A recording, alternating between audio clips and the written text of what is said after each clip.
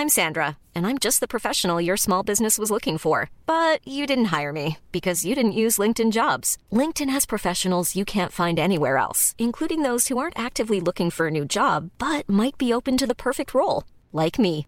In a given month, over 70% of LinkedIn users don't visit other leading job sites. So if you're not looking on LinkedIn, you'll miss out on great candidates like Sandra. Start hiring professionals like a professional. Post your free job on linkedin.com/people today. Burrow is a furniture company known for timeless design and thoughtful construction and free shipping, and that extends to their outdoor collection.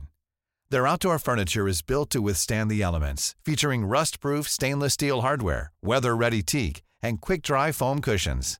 For Memorial Day, get 15% off your Burrow purchase at burrow.com/acast and up to 25% off outdoor.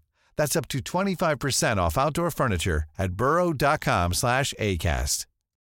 Millions of people have lost weight with personalized plans from Noom. Like Evan, who can't stand salads and still lost 50 pounds. Salads generally for most people are the easy button, right?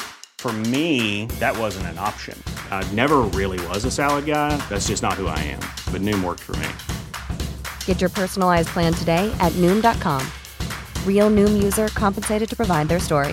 In 4 weeks, the typical Noom user can expect to lose 1 to 2 pounds per week. Individual results may vary.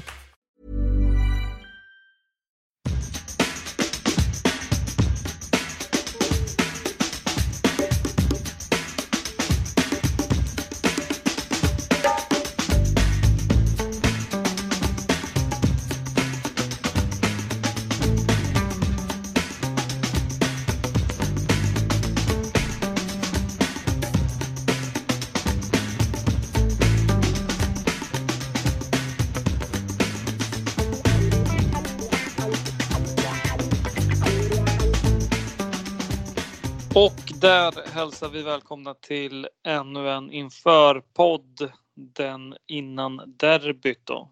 Vi ska nämna att vi spelar in det här dagen innan. Med mig på länk har jag som vanligt Djurgårdens Björn Hellberg, Robin Fredriksson. Välkommen. Yes, 22 timmar till avspark. Ja, hur känns det? Har du någon derbymage? Ja, för mig är det väl ganska så som vanligt. För att jag brukar inte...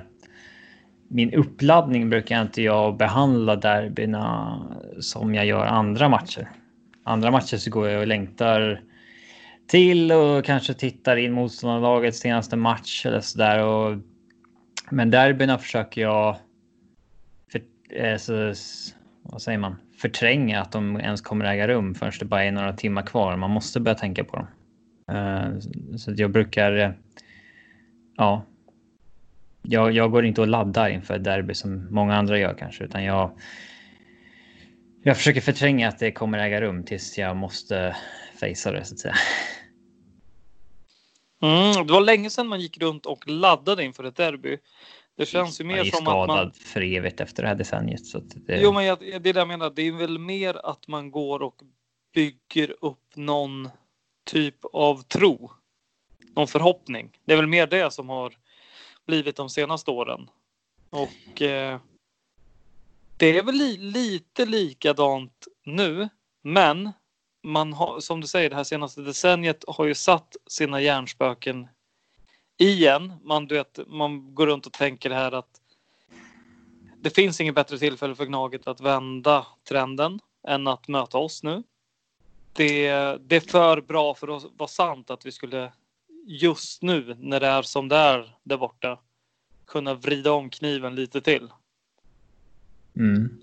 Ja, alltså vi har ju haft i princip alla situationer de senaste 10 åren.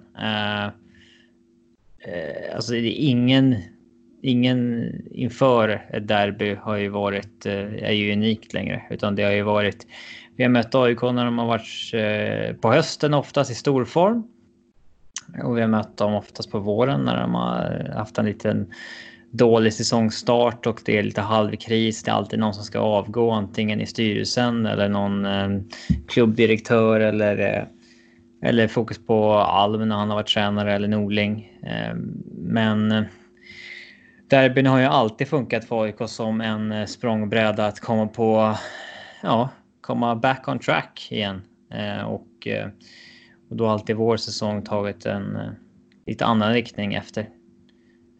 Så har det varit framför allt, kanske inte senaste 1-2 åren, men innan dess så var det väldigt ofta så att vi kanske inledde säsongen ganska bra. AIK hade haft en ganska dålig inledning på säsongen och sen så vann de det där derbyt mot oss i omgång 7, 8, 9 och kom in på ett vinnarspår och vi cementerade oss i mitten av tabellen någonstans. Den har man ju sett många gånger.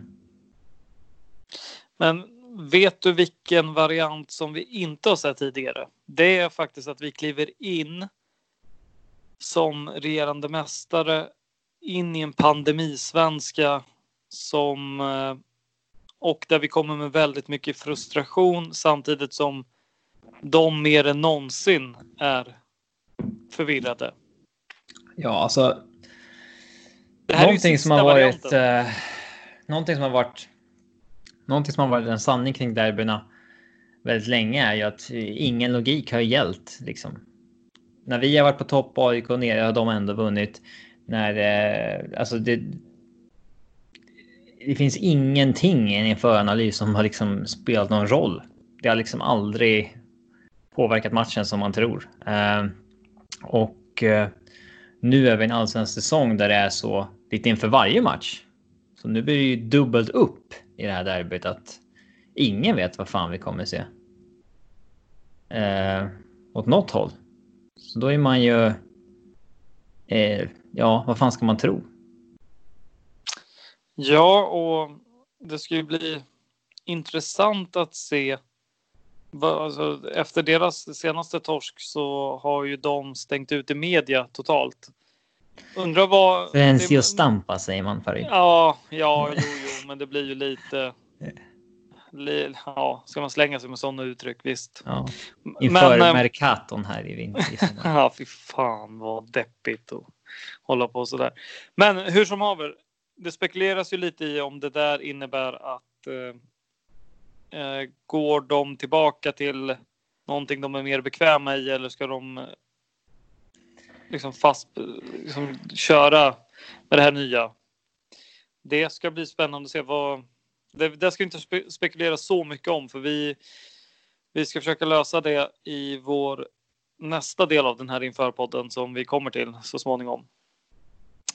Där vi har bjudit in ett par från Karlberg direkt som ska vara med och berätta lite. Det var ett skämt alltså, Robin. Ja, det var inte ett skämt för min skull. Nej.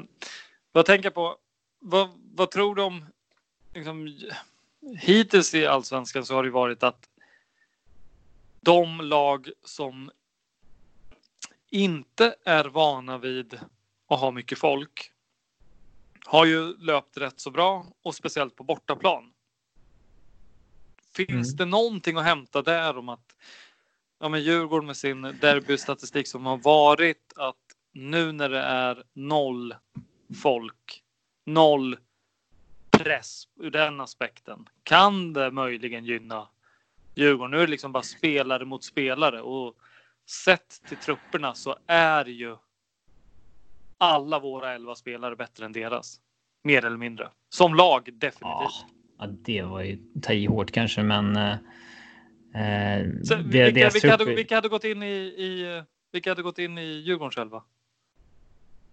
Ur den förväntade AIK-elvan? Ja. Ja, det är väl huggit som stucket på målvaktssidan kanske. Även om jag inte har haft jag har inte tittat in Haugard så mycket, men han har inte varit någon succé. Men å andra sidan så tycker inte jag att någon av våra målvakter är på den nivån heller. Backlinjen, finns det ingen du byter ut där? Nej, mittbacksparet skulle jag inte byta ut. Inte riktigt. De spelar ju fortfarande med sin trebackslinje så det blir lite annorlunda. De har ju lite annorlunda upplägg. Men sen de har ju många unga spelare som vi gärna skulle vilja ha haft i vår förening. Sen om de går in i vår absoluta startelva på ren kvalitet från och med idag. Det var ju där det frågan var. Sak. Men... Det var ju där frågan var. Ja, okej, backlinjen så är det väl ingen. Mitten då, liksom mitt skulle byta ut Karlström och Hullestad mot Sebastian Larsson. Givet, nu är det givet hans form idag. Ja. Aldrig. Han skulle inte få röra Djurgårdens mittfält. Om jag fick bestämma. Sen då, yttrarna möjligen. Fast vad har de där? De spelar inte med... Alltså de spelar inte. Nej, de spelar inte med ytter. Nej, det är sant. Men sen så... De har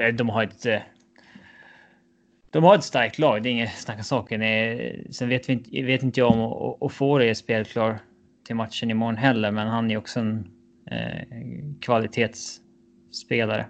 Men sen så här, både Ofori och Seb Larsson är ju åtminstone topp 10 bland innermittfältarna i serien. Där har vi väl åtminstone en då i Ulvestad. Men ja, så får vi se. Sen alltså, vilket allsvenskt lag som helst skulle vi väl ha haft Henok Goitom i sin forwardsuppsättning liksom. Så är det väl fortfarande. Och sen får vi se vilka unga killar de väljer att backa upp honom med. Men 17-åringen Paulus Abraham lär väl spela. Och han ser tyvärr rätt vass ut. Nej, mig har du inte övertygat i alla fall än så länge. Det är svårt att jämföra Djurgården och AIKs trupper i och med dels att vi spelar olika formationer och sen dels för att de är i en annan fas där de fasar in unga spelare.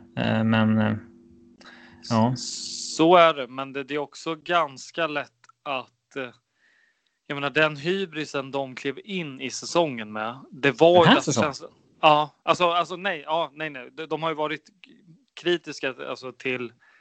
De har varit så här fundersamma kring nytt spelsätt eller ska det vara Norling kvar, hela den biten, och att många ledsnade väl rätt rejält förra året. Det säger ingenting om. Men sen så småningom, du vet, när man började tugga i sig hela hybrismaskineriet så blev det ju snabbt väldigt mycket oj, vi har den här, vi har Robin Tihi, vi har Norpatan Abraham från BP, vi har bla bla.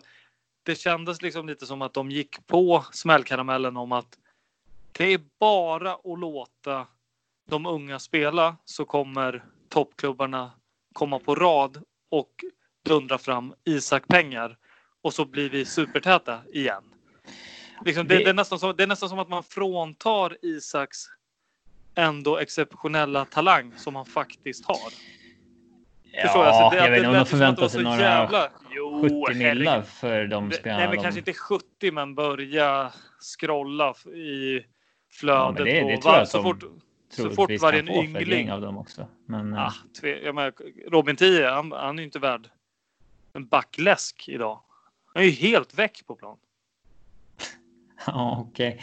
Ja, alltså jag tror inte att han inte kommer spela i utlandet inom ett par år, men vi får väl se. Det säger inte jag emot, men det är inga 40 millar idag på en sån. Men scrolla tillbaks i flödet så fort någon av ynglingarna har gjort någonting bra, då exploderar det som att nu finns det oändligt med pengar, och så enkelt är det inte. Nej, men det som AIK... Jag tycker väl att AIKs ledning har gjort helt rätt på ett sätt.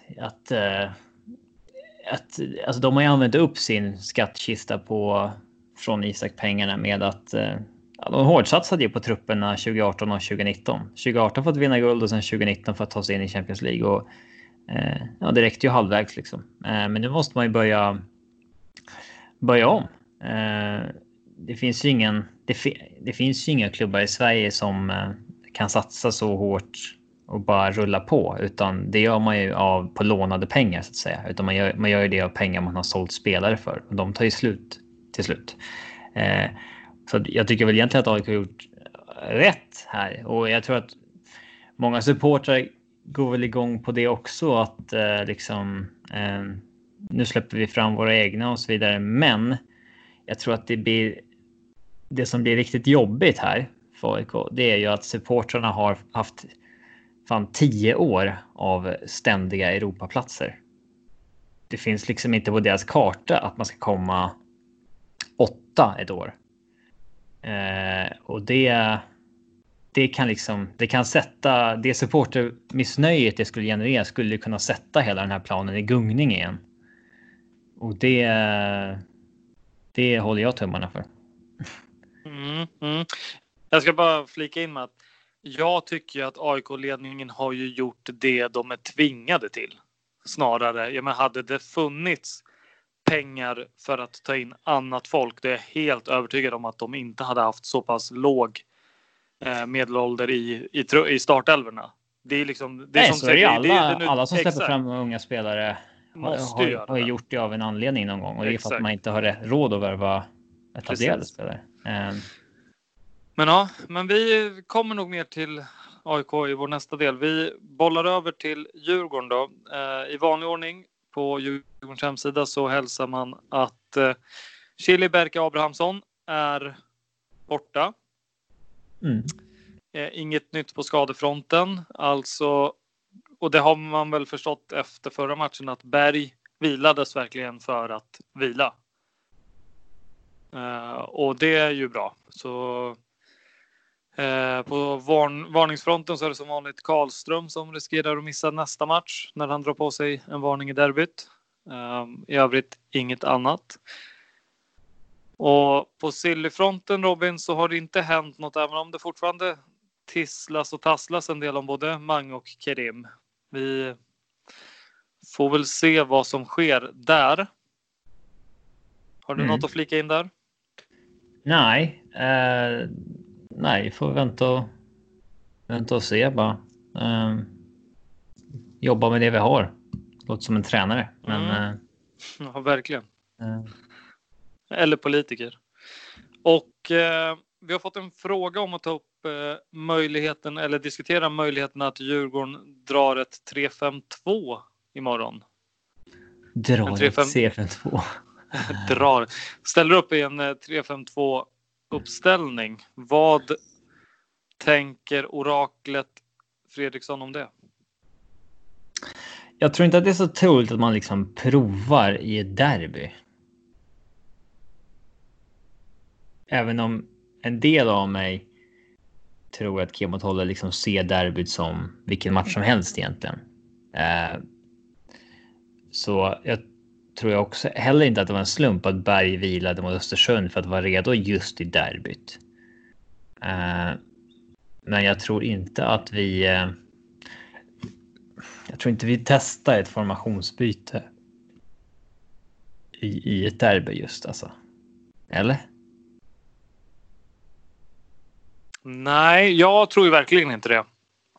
Men sen, alltså jag gillar ju de 3 mittbackarna vi har, och jag skulle gärna spela 3-5-2 för att det skulle plocka bort våra yttrar från planen och ge oss möjligheten att spela med 2 centrala forwards. Men ska vi ta det från grunden då? Vad innebär ett 3-5-2 kontra hur vi spelar vanligtvis? Ja, om det bara är siffror för någon liksom. Vad innebär 3-5-2? Ja, att vi i så fall skulle vi spela med Berg, Une Larsson och Nyholm som 3 mittbackar och ha wingbacks istället för ytterbackar då, med förmodligen Vittry och Augustinsson som de får ju agera som yttrar när vi har bollen, men sen så är man ju ytterbackar om vi har inte bollen så att säga. Och i övrigt skulle det väl inte vara så mycket förändringar. Det är ju, hade det i så fall varit Kallis, Ulvestad och en friare nummer 10 förmodligen. Och sen då Kalle och Kujo längst fram. Det är väl det. Och det hade ju lockat i och med att vi har haft så fruktansvärt underpresterande yttrar.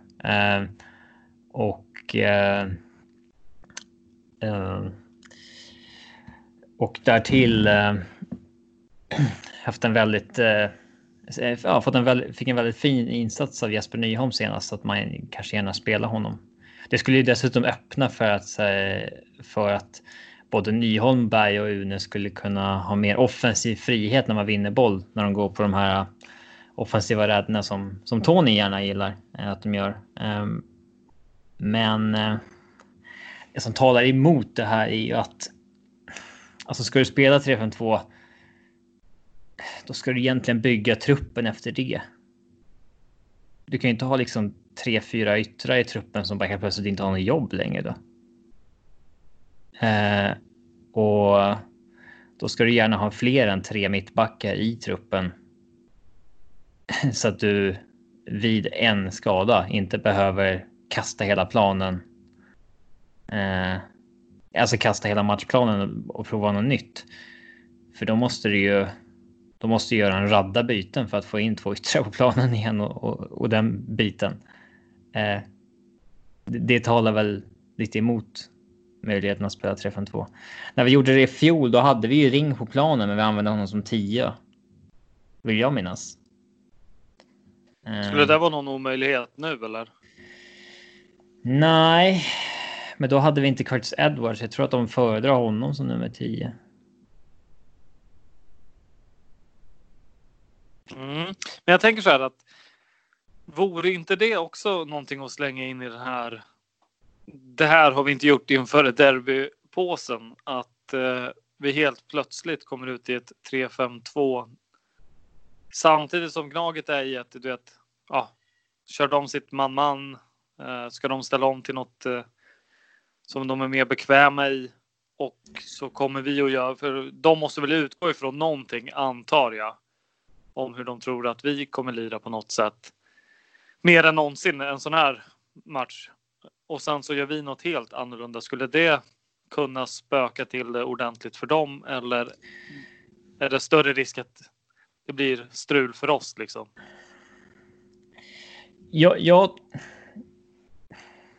Jag tror att i och med att vi, nu kommer inte att hålla med för det, men i och med att vi har spelat så pass bra senaste matcherna, så tror inte jag att Kim och Tolly vill rucka på det.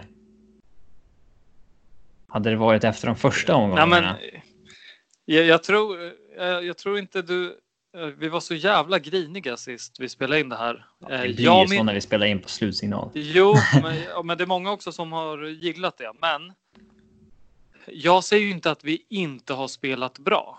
Jag håller ju med dig om att vi har spelat bra. Men jag hävdar liksom att jag hade hellre spelat katastrof men fått med mig 3 poäng.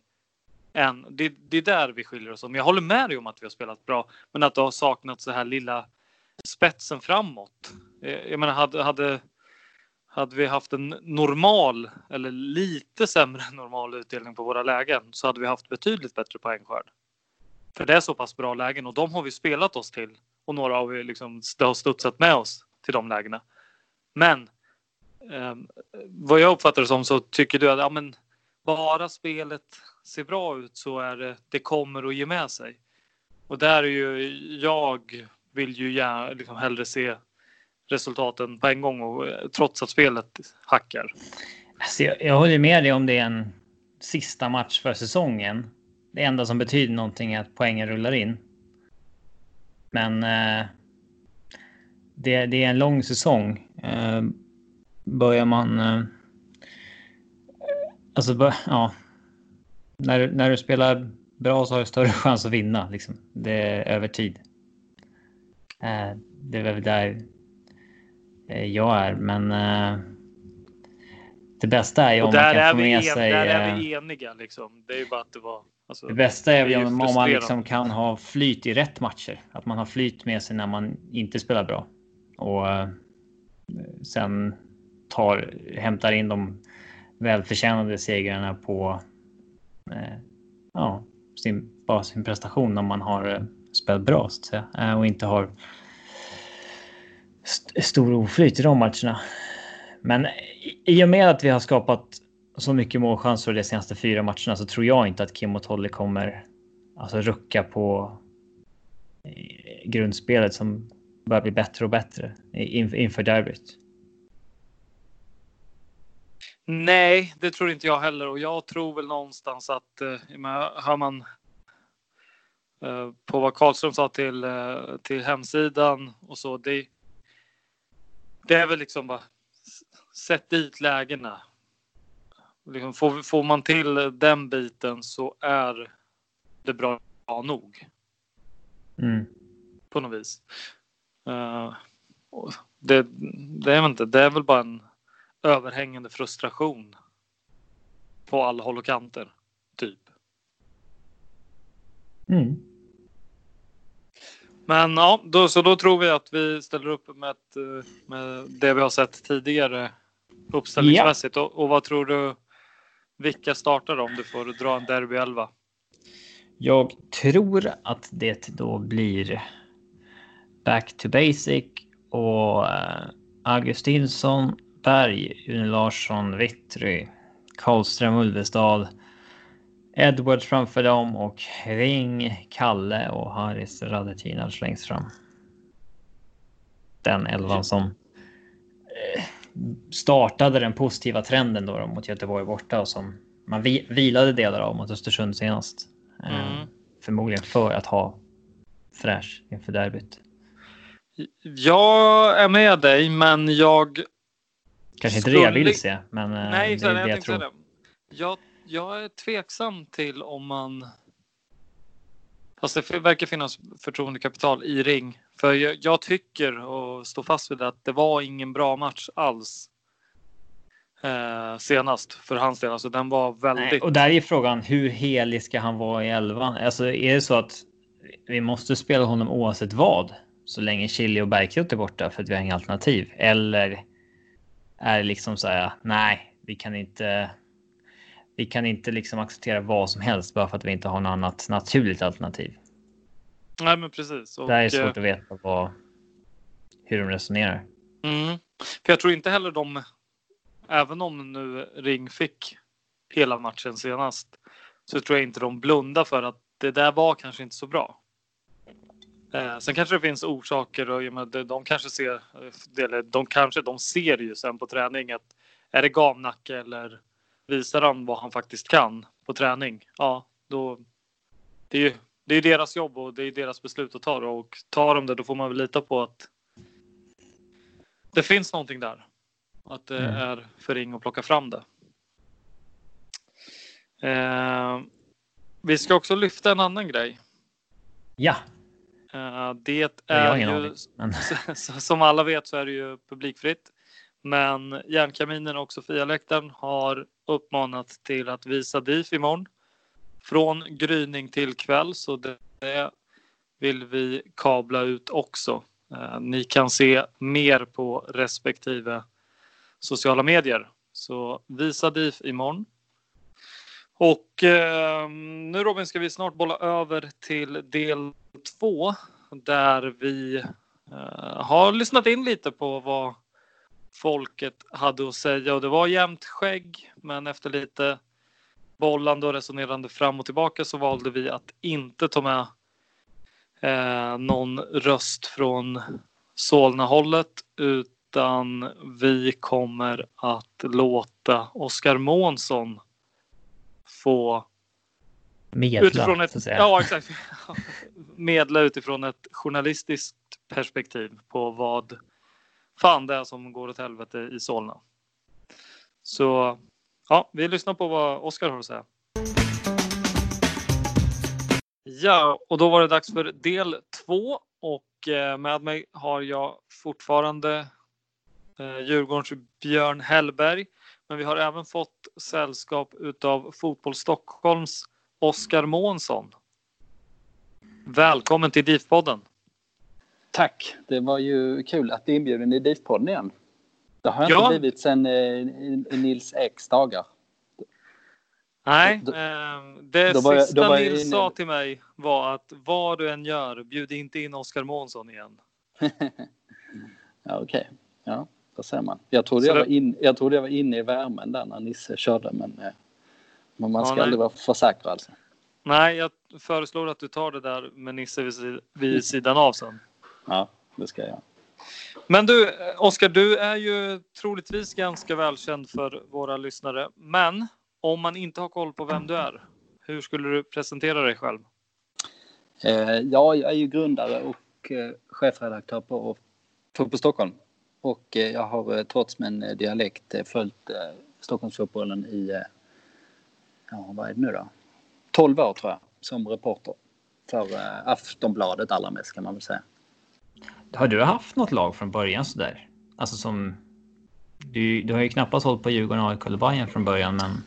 Nej, precis. Jo, men jag har väl ett lag som jag håller lite mer på åtminstone i Allsvenskan. Jag har ju valt att inte säga vilket det är. Jag kan inte vinna så mycket på det. Jag har fått frågan några gånger, men nej.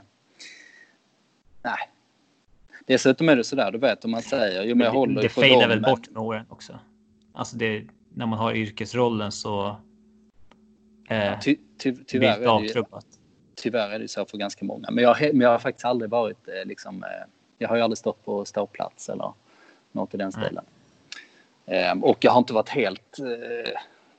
nej, det har inte varit helt solklart kan man säga. Men i Stockholm är jag ju neutral och så har det ju varit sen start. Däremot går det lite upp och ner. Alltså jag håller ju ofta på dem. Alltså när jag gillar någon eller de personer som styr. Eller om jag bara tycker att, att klubben har en sympatisk och smart strategi som jag sympatiserar med. Du håller på projekt så att säga. Exakt. Inte på klubbar. Precis. Så det kan gå lite upp och ner där. Vilka jag hoppas det ska gå bra för. AIK du då? ska ju få... Ja, exakt. Du ska få axla den oberoende rollen i detta avsnitt. Som Robin tänkte börja med, AIK. Vad har vi att säga om Gnaget? Vi börjar som vi har gjort de flesta inför podden då. Hur mår man alltså rent organisatoriskt, pengamässigt och på den nivån? Var har vi AIK med tanke på pandemin? Ja, rent pengamässigt så tror jag att man har hyfsade chansen. Det är klart att det här kommer vara tufft för dem. Som de flesta andra. Men jag tror att de kommer klara sig relativt bättre än genomsnittet i Allsvenskan. Jag tror ju Djurgården till exempel är en av de klubbarna som kommer klara sig allra bäst. Alltså då, det beror ju helt enkelt på mycket pengar som har kommit in via Bosses otroliga försäljningar. Och Marcus Danielsson-affären där precis innan coronan är ju fullständigt osannolik att man säljer honom på 50 miljoner. Nej, men så AIK klarar sig hyfsat ändå får man säga. Däremot är det ju kris, eller det är åtminstone riktigt... Jo, man kan nog säga att det är kris med tanke på att AIK själva har valt att aktivt gå ut och köra en Silencio Stampa här mitt i Allsvenskan. För att det är så pass pressat där, så de gick ut med att de inte ville prata med någon inför det här derbyt, och det är ju unikt faktiskt. Jag kan inte påminna mig att det har hänt. Sätter man inte bara mer krisstämpel på sig själv om man går ut och gör en sån grej? Jo, ofta gör man ju det. Men jag tar det som ett tecken på att det är riktigt jäkla stressigt där nu och att de inte riktigt har koll på grejerna. De vet inte vilka besked de ska kommunicera ut och så, och att det är så pass ängsligt så att man helt enkelt bara väljer att inte säga någonting och samla ihop sig. Men då måste jag få flika in med en grej då, Oskar, här att du som är journalist, hur beter ni er när ni är ute på träningsanläggningen? Jag tänker, om du med kollegor är där ute på Karlberg, hur jobbiga är ni att det skulle på något sätt kunna påverka truppens harmoni inför derbyt? Alltså, vad kan ni orsaka för någonting egentligen?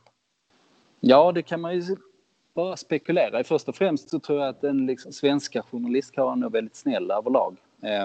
Men i ett sånt här läge så är det klart att det är tuffa frågor som kommer.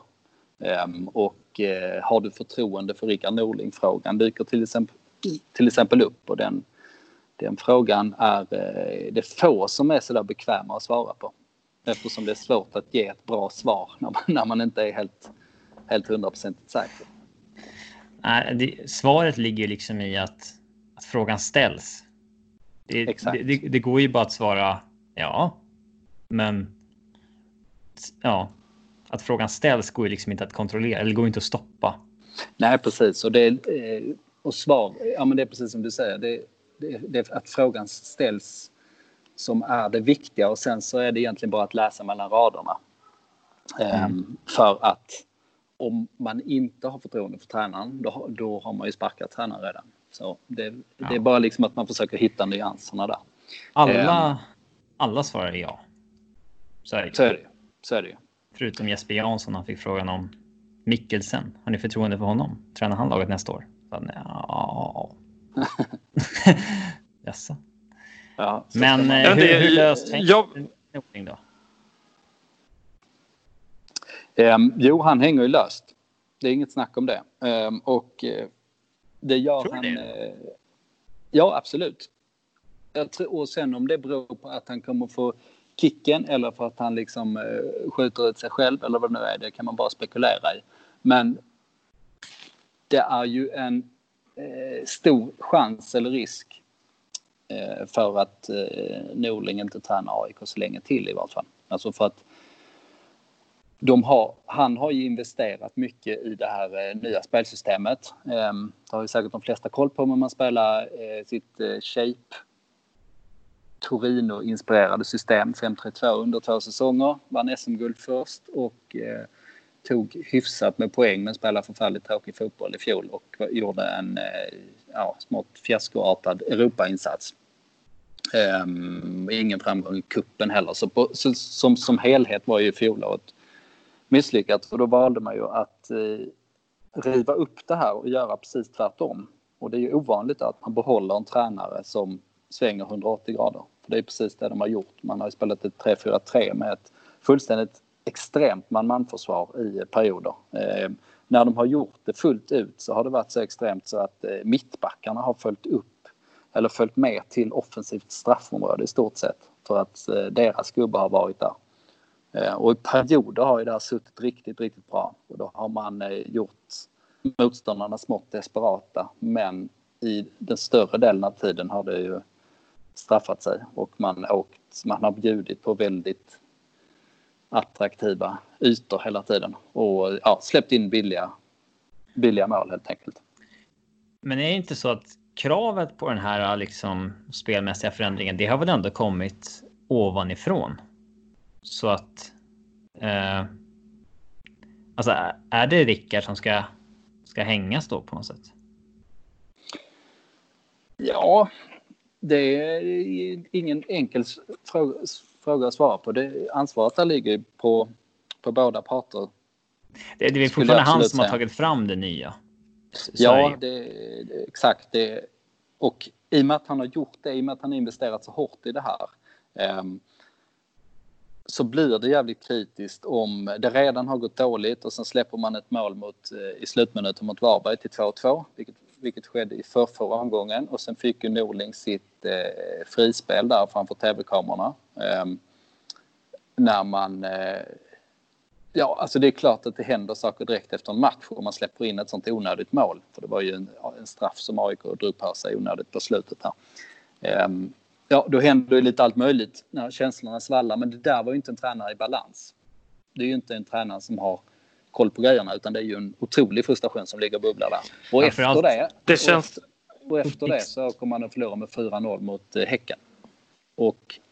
För det kändes ju verkligen som att därefter Varberg så var det ju en tränare som har haft ett snack med högre makter, höll jag på att säga, där det kanske har hintats om att det är nog väldigt bra om det börjar rulla in lite bättre resultat kommande tid. Verkligen. Och det vittnar ju också om den här prestigen som Norling har satt i det här projektet. För att den här taktiken, den är ju lite Atalanta-kopierad. De har gjort stor succé där med sin nya version av totalfotbollen i Serie A. Och det är ju den som Norling har försökt införa. Och i Sverige är det ju fullständigt ny och alla undrar vad fan sysslar han med? Är han geni eller galning? Och det är liksom, lite det som står på spel.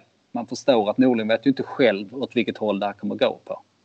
Det kommer ju antingen innebära slutet för honom i AIK, eller så kommer det innebära att han skulle kunna revolutionera hur man kan spela fotboll i Sverige.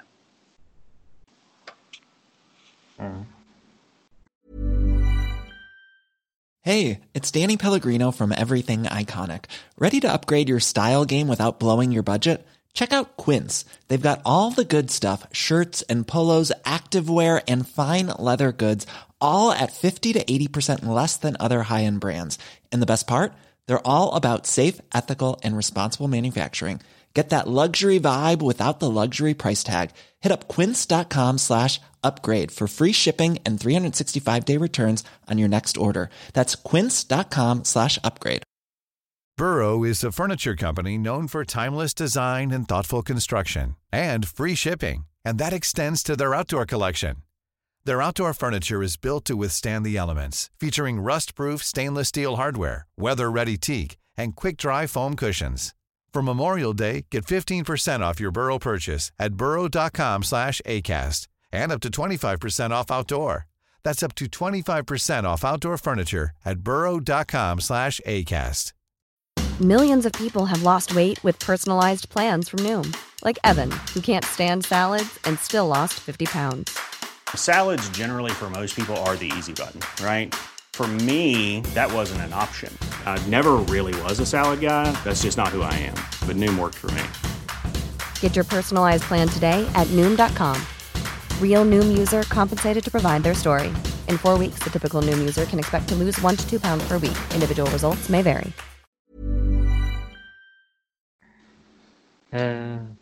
Vi får hoppas mer på att det lutar åt slutet än att han revolutionerar någonting. Men vi var lite inne på varför har det blivit som det har blivit då? Så jag tänker att det är lätt nu att stå och peka på Norling och han får bära hundhuvudet för det här. Men jag menar, någonstans har han bestämt helt och hållet att nu kommer vi göra så här och så blir det så. Alltså är det ingen som kan säga någonting? Ja, men det måste väl ha resonerats kring att okej, Rickard, vi gör det här, men då har vi det som behövs. Alltså är han ytterst ansvarig för att det är han som har bestämt det här? Eller liksom, hur tänker du kring det? Nej, där tror jag att det är Rickard och Björn Westström som framförallt de två.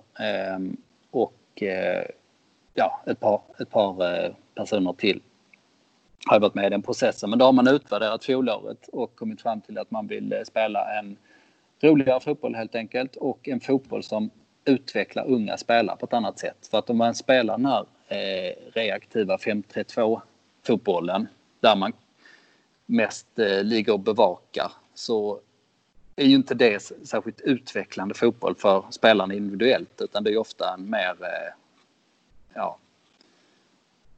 offensiv, kreativ fotboll där man tar initiativ som utvecklar unga spelare, och man ska förenkla lite. Och sen har man ju byggt truppen utifrån det. Och problemet nu är ju att man har ju jättefina talanger, de här som kommer fram. Det är ju riktigt bra talanger. Det är inga dagsländer som har dykt upp. Det är ju 3 stycken 18-åringar som spelar hela tiden i stort sett. Och 2 20-åringar på det också. Men problemet ligger snarare i de här breddspelarna, att det är en jäkla massa spelare. Det är lite äldre gänget, inte de mest profilerade utan resten. Deras kontrakt går ut efter säsongen och de spelar inte så mycket från start nu, och jag upplever att de är ganska omotiverade och att de har varit bortprioriterade. Och det tycker jag märks för att man får för svaga insatser av för många helt enkelt. Särskilt den här Vilka säsongen är ju... Då tänker jag på... Utgående kontrakt är ju Rasmus Lindqvist, Robert Lundström, Panos Dimitriadis, Ado, precis. Stefan Silva, han är Goitom, med. Eller? Ja, fast Goitom räknar inte in där, för han är en viktig spelare fortsatt. Men alla de vi rabblar upp där är definitivt i den kategorin. Bidrar väldigt lite men har ändå plats i truppen och man behöver använda den så att säga. Så det är ju ett problem. Och sen är ju problemet taktiken att man är inte i närheten av att det ska vara framme. För det ser ju emellanåt ser det ju riktigt illa ut faktiskt. Vi har ju varit i den här situationen många gånger inför ett derby. Där det är av någon anledning kaos i AIK. Men de har alltid vänt på det i derbyt. Och sen alltså använt oss som en jävla språngbräda för att komma på spår igen. Och sen så har säsongen utvecklats därefter. Vad är det som talar för att det inte ska bli så den här gången då? Ja, det är ju AIKs stora signum skulle man nästan kunna säga. Att man aldrig ska räkna ut dem. Så fort man har det i tankarna så hittar de tillbaka och gör en jävla bra prestation. Det är ju deras styrka. De gjorde ju derbyt mot Hammarby nyligen. Där var jag helt säker på att Hammarby skulle vinna. Alltså jag tyckte okej, här har vi 2 lag där det ena är klart bättre än det andra. Det var innan vi visste att Hammarby var så dåliga också. Exakt, det var precis. Och det var ju vändpunkt för Hammarby. För att Hammarbys problem är ju mentalt framförallt. Att de har liksom... Det blev någon mental knut där i derbyt och sen har de egentligen tittat rätt efter det. Men ja, samma läge nu. Om man ska, jag tror ju Djurgården vinner det här. Men om man ska ta dem, och det tror jag för att Djurgården är så pass stabila, är ju ett lag som trots allt fungerar till stora delar. Backlinjen är bra, inom mittfältet är starkt. Och sen hade man ju mått jävligt bra av någon som kan gå i djupled, vilket varit följetongen nu ganska länge. Men AIK är ju ett sånt lag som de pressar högt, de chansar extremt mycket, men de är också jättesårbara i djupled. Så där hade ju en chili eller bärkrot varit väldigt fin. Eller Buja såklart om man ska jämföra med fjolåret. Och ja, det är ju mitten, det är allra störst luckor.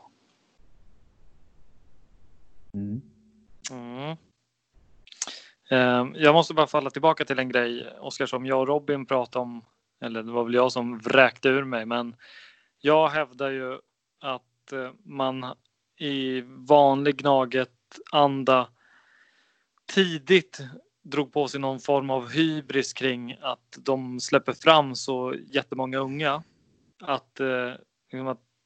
Det känslan är att många bara har räknat hem att bara låta de här få lira. Det är ingen publik, det är ingen press.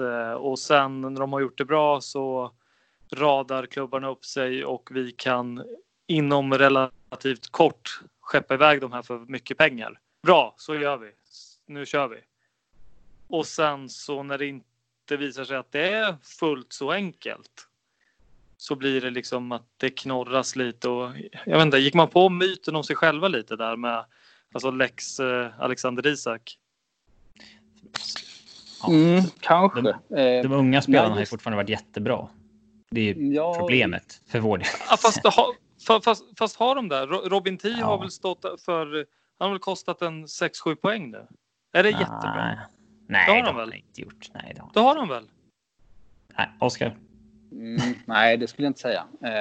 Men jag är både med på analysen och inte. För att jag tycker att AIK gör rätt. Nu är de nästan tvingade till att göra det eftersom de har väntat så länge med att bygga om. Det håller jag med om. Det är klart det är aldrig dåligt att låta unga få komma in i det. Det fattar ju vem som helst att det är större chans att en ung som har talang får testa på det. Det är klart att det finns störst potential i att sälja den. Det säger ingenting om. Men här snackar vi om ganska många samtidigt. I ett AIK som ändå alltid har krav på sig. Oavsett vad man säger att men nu testar vi nytt. Nu ska vi bygga nytt. Så finns ju, trots allt har det bara gått 10 matcher. Och det har ju nu i 3 omgångar gnisslats ganska mycket. Förstår du då vart jag vill landa i det? Ja, absolut. Nej, jag förstår det helt och hållet. Och det här har jag och Mårten Bergman, som jag brukar podda med, vändigt och vridit på. Jag tycker som sagt de gör helt rätt, så det är för de unga, men de kanske gör det lite för fort. Det kommer att löna sig bra på sikt, såklart, att man ger de här unga jättetalangerna speltid. Men absolut, att tro att det här skulle gå jättebra var naivt. Och jag tyckte att AIK hade en konstig retorik inför säsongen, eftersom man å ena sidan pratar man lite om att det skulle vara ett utvecklingsår, eller det pratar Rickard Norling om. Och det är ju inte riktigt han som sätter målsättningarna, men han var nu tvungen att säga det, eftersom han förstod det. Okej, men den här truppen vinner man inte guld med. Han fattar ju det rätt snabbt, liksom, att det ska ju till något helt extraordinärt i så fall. Men de pratar också tidigt på försäsongen om målet var att vinna allt. Alltså vinna allt, vinna kuppen, vinna serien. Och förmodligen gör det bra i Europa då också, som man hade gått till via kuppen i så fall. Och den retoriken tyckte jag var väldigt konstig. Jag tyckte man bara, jag fattar att man ville göra lite crowd pleases för sponsorer och support och höja temperaturen. Men jag tycker att de borde bara sagt här att detta är ett utvecklingsår. Vi har en jävligt bra idé här som kommer bli jättebra på sikt. Lita på oss ungefär. Så hade jag tyckt de skulle sagt från början. Det är väl svårt att göra det här i en klubb som AIK. Alltså man har inte kommit utanför topp 4 sedan liksom 2010. Fansen är ju vana med att man alltid är med, så att säga. Absolut, nej, den är ju svår. Men eftersom man var tvungna att göra någonting åt det hållet, så hade man ändå behövt kommunicera ut det. Och då kanske varit lite mentalt lättare att göra resultat också. Och bara för att sy ihop säcken lite kring en pressad Norling. Jag menar, en Norling i balans hade ju aldrig sagt så som han gjorde efter Varberg, och där väldigt mycket riktade väl sig mot just straffsituationen, och är det inte Tihi som orsakar den där och då? Jo, det är det. Sen är utspelet kanske lite sådär, han klagar på att folk inte kommunicerar med Robin och så det var kanske inte... Ja, verkligen. Det var inte bara en totalsågning av honom, men som sagt, en balanserad Norling hade inte varit i närheten av något sånt, och han hade nog skyddat extremt olikt honom framförallt. Ja, verkligen. Andra har tränare kan ju tappa sådär, men Norling brukar inte göra det. Nej, jag håller med. Just det, skydda spelare är ju någonting som han alltid tycker är viktigt. Och han är nästan överdrivet försiktig, eller det har han åtminstone varit på senare år. Att han väger vartenda ord han säger. Ja, ja. Ställer någon en fråga till honom, så är ju väntetiden på ett svar oftast ett par sekunder längre än någon annan tränare ska svara. Och det är för att han är oerhört noga med hur han lägger fram det han säger oftast. Men vad har ni för känsla då? Man tror ju ingenting inför derby längre. Ibland är vi jättebra inför och allt känns bra, men så nej, derby, det är klart vi torskar liksom. Och det, alltså ingen logik gäller ju i våra derbyn, tyvärr. Alltså, och det är svårt att tro innan det ändrar sig liksom. Det är svårt och att ingen tro logik verkar ju råda över årets säsong överlag heller. Det är ju det är mycket märkliga grejer. Man skulle ju ta att vi singlar slant om det bara. 50-50. Det är så. Ja, faktiskt. Men samtidigt också så här att kan det någonstans vara liksom universums algoritmer som att alla års lidande och allt sånt där, att är det nu vi ska få kliva in och vrida om kniven ordentligt och helvetet bryter lös i Solna en gång för alla? Kanske. Jag vet inte.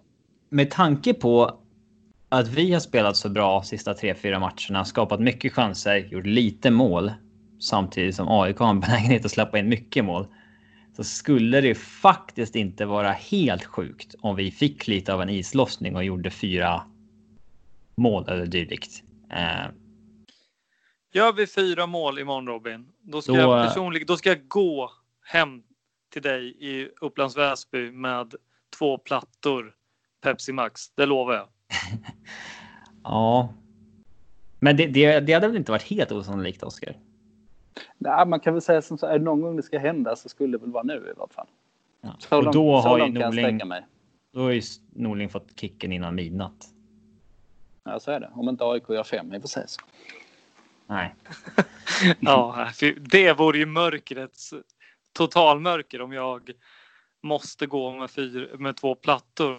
Så har AIK gjort 5 noll. Fy fan.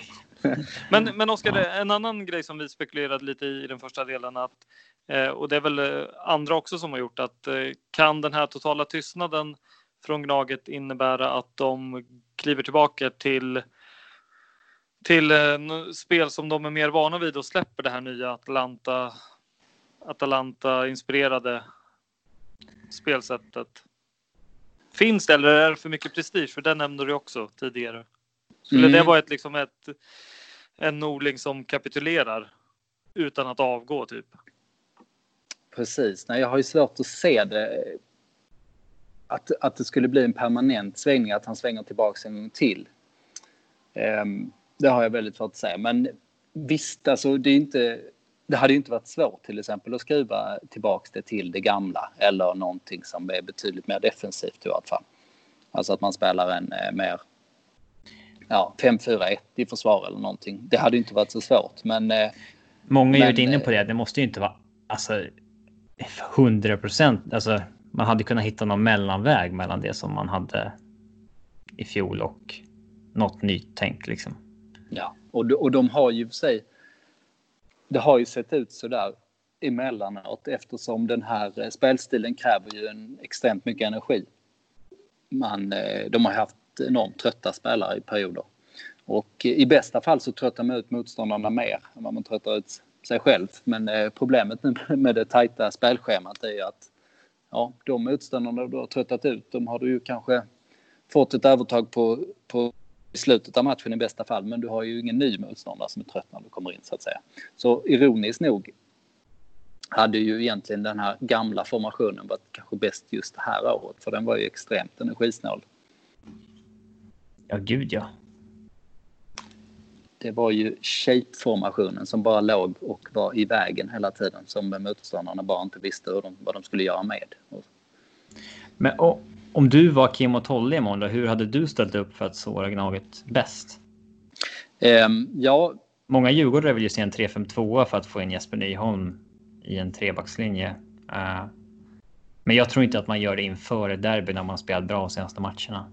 Nej, jag tror den typen av formationer tror jag man kanske tar till någon gång på bortaplan när man möter något av de bästa lagen. Men nej, inte det här derbyt, för att jag tycker ju att man ska gå in med ambitionen att föra det här spelet, att man ska lita på att man är så pass passivt skickliga. Och får man det övertaget så är jävligt mycket vunnet. Om man inte får det, då är risken att man gör som Sirius gjorde för 3 omgångar sedan. Att man bara fortsätter att försöka passa sig ur på egen planhalva. Och då kan AIK få ett jävla bett med sin press. Och i så fall är det ju bara lägga långt som gäller. Då är det spela rakt och snabbt. Söka ytor i mitten. Märkligt nog. Men det är ofta det man ska göra. Så om man inte får snurr på passningsspelet och inte får det naturliga övertaget, då ska man åtminstone vara jävligt snabba på att korrigera och säga att man skickar längre och spelar rakare.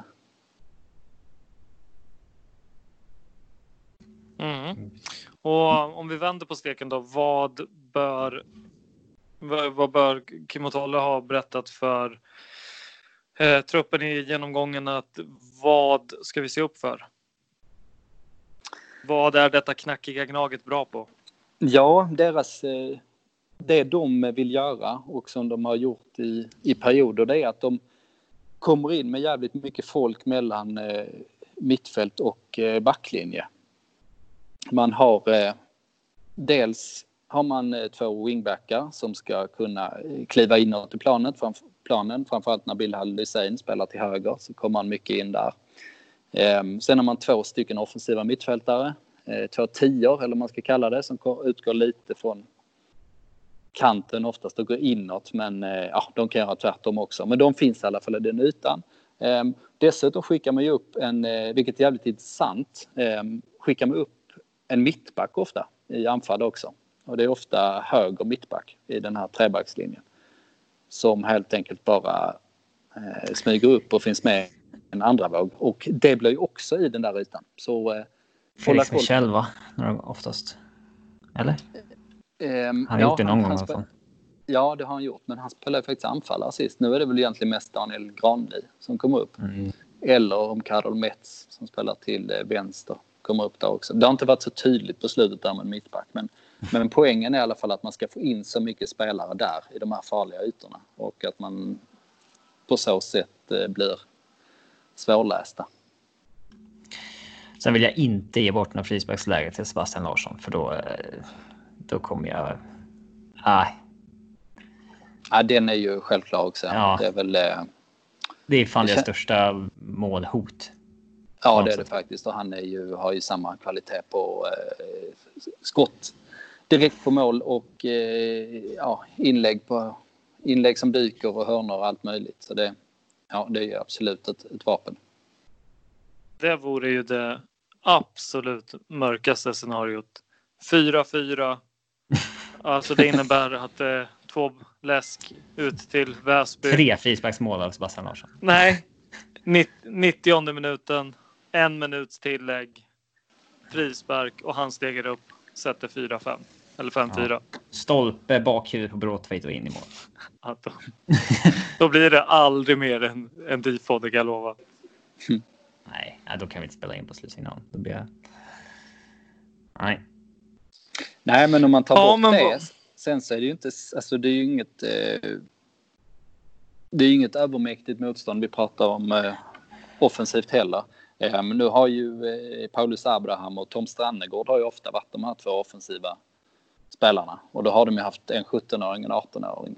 Nu har Abraham fyllt 18, så båda är det. Men det är inte någon allsvensk toppklass än så länge. Men nu finns ju Nabil också där. Han gjorde ju comeback i förra matchen. Då hoppade han in. Och nu kanske han är, om jag ska gissa, nu kanske han är en 45 minuter spelare något i den stilen. Och det är ju, det vet ni ju såklart. Det är ju ett absolut toppklass där om han är i gott slag. Han känns också tyvärr som att han alltid gör bra insatser mot oss. Ja, utan att ha någon fakta på det. Så... Ja, jag är ganska dålig på att lagra minnen från derbyn. Jag är ganska bra på att förtränga så snabbt som möjligt. Men han har avgjort minst något mot oss, vet jag. Ja, han trivs i derbyn. Det är inget snack om det. Men han har ju å andra sidan bara spelat ett kort inhopp efter en korsbandsskada. Så det ska ju mycket till för att han ska vara i den där formen såklart. Men han är ju deras spetsigaste spelare som jag ser det. Alltså man ser till offensiven. Och Sebastian Larsson räknar ju mer som en defensiv spelare numera.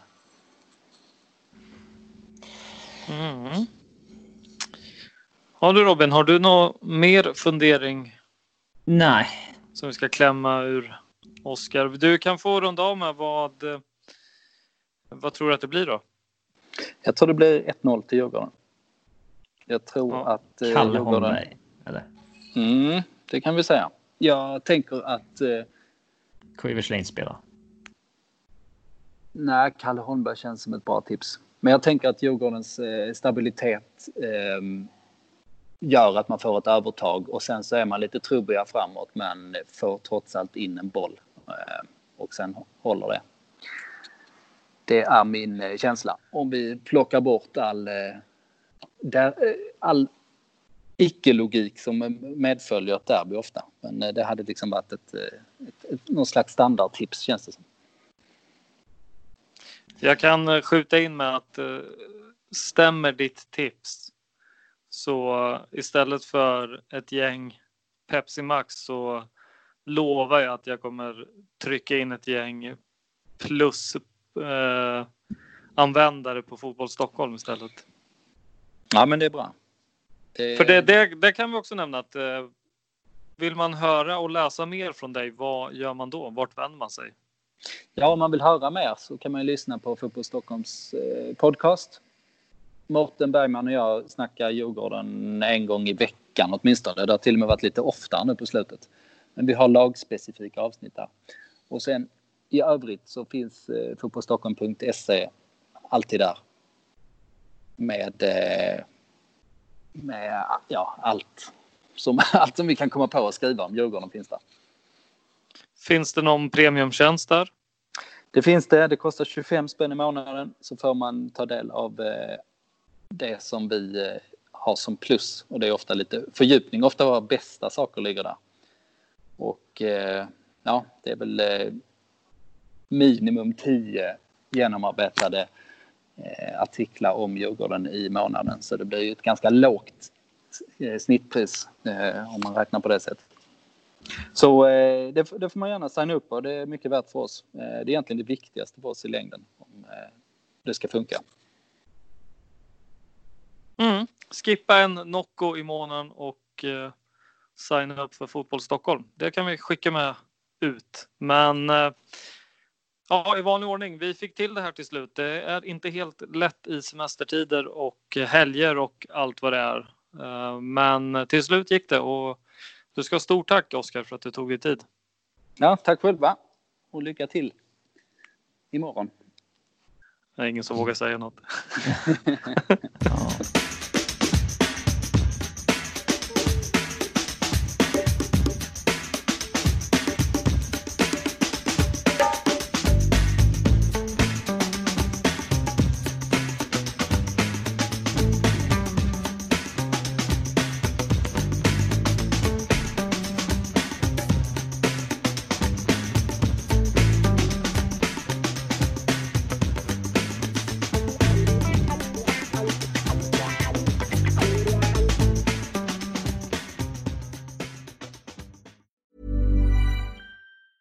A lot can happen in 3 years, like a chatbot may be your new best friend. But what won't change? Needing health insurance. United Healthcare Tri-Term Medical Plans, underwritten by Golden Rule Insurance Company, offer flexible, budget-friendly coverage that lasts nearly 3 years in some states. Learn more at uh1.com. Planning for your next trip? Elevate your travel style with Quince. Quince has all the jet-setting essentials you'll want for your next getaway, like European linen, premium luggage options, buttery soft Italian leather bags, and so much more. And it's all priced at 50 to 80% less than similar brands. Plus, Quince only works with factories that use safe and ethical manufacturing practices. Pack your bags with high-quality essentials you'll be wearing for vacations to come with Quince. Go to quince.com/trip for free shipping and 365-day returns.